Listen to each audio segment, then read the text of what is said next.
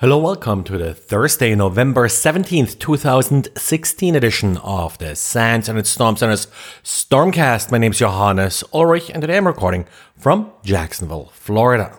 Yesterday, Brad shared one of the latest ransomware attacks that he has seen in his environment. In this case, it was the TrollDash ransomware that was delivered via malicious spam.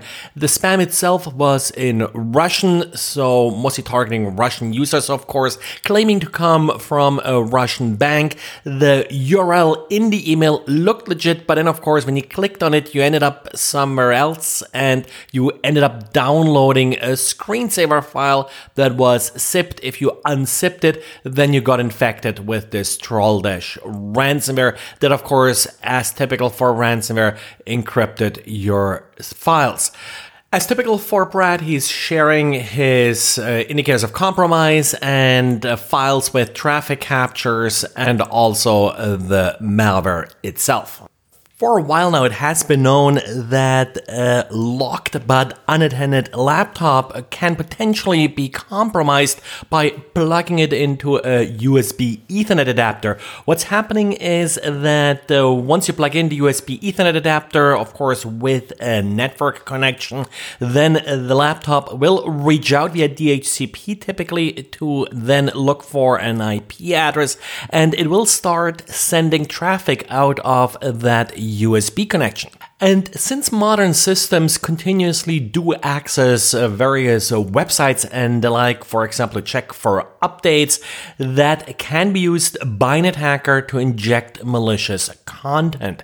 There hasn't really been an easy to use simple exploit for that. Of course, it has also been exploited over Wi-Fi connections, but there is now a new little tool called Poison Tap that implements all of this in a little Raspberry Pi Zero. So all you need to do is install the software, plug in a laptop, and you may or may not get access to things like cookies and the like that will authenticate the user.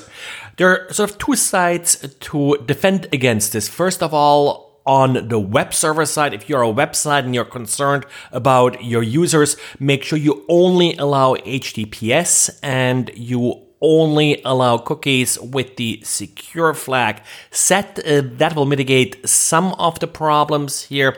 On the users, on the client side, of course, you want to prevent USB adapters from being automatically recognized and configured in this way.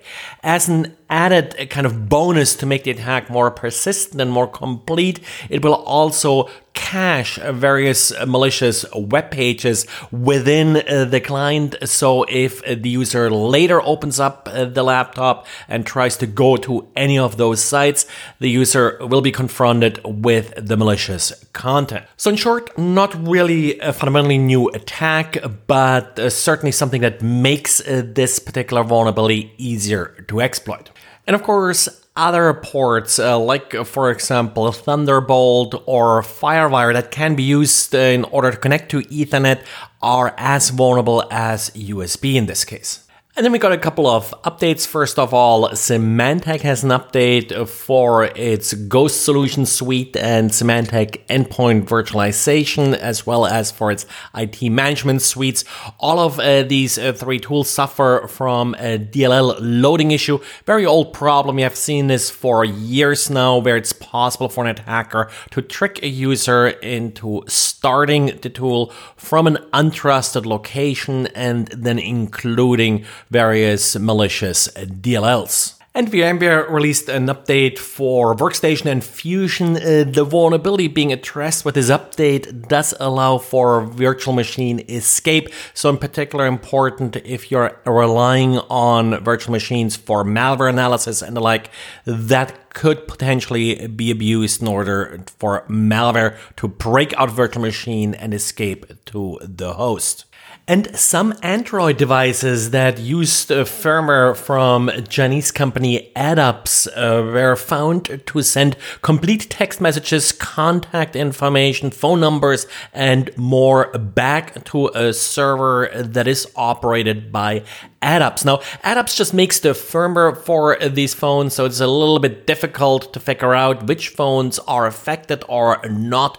Huawei and CTE are apparently affected by this. The phones are in part sold in the US via Amazon and Best Buy, but also shipped directly.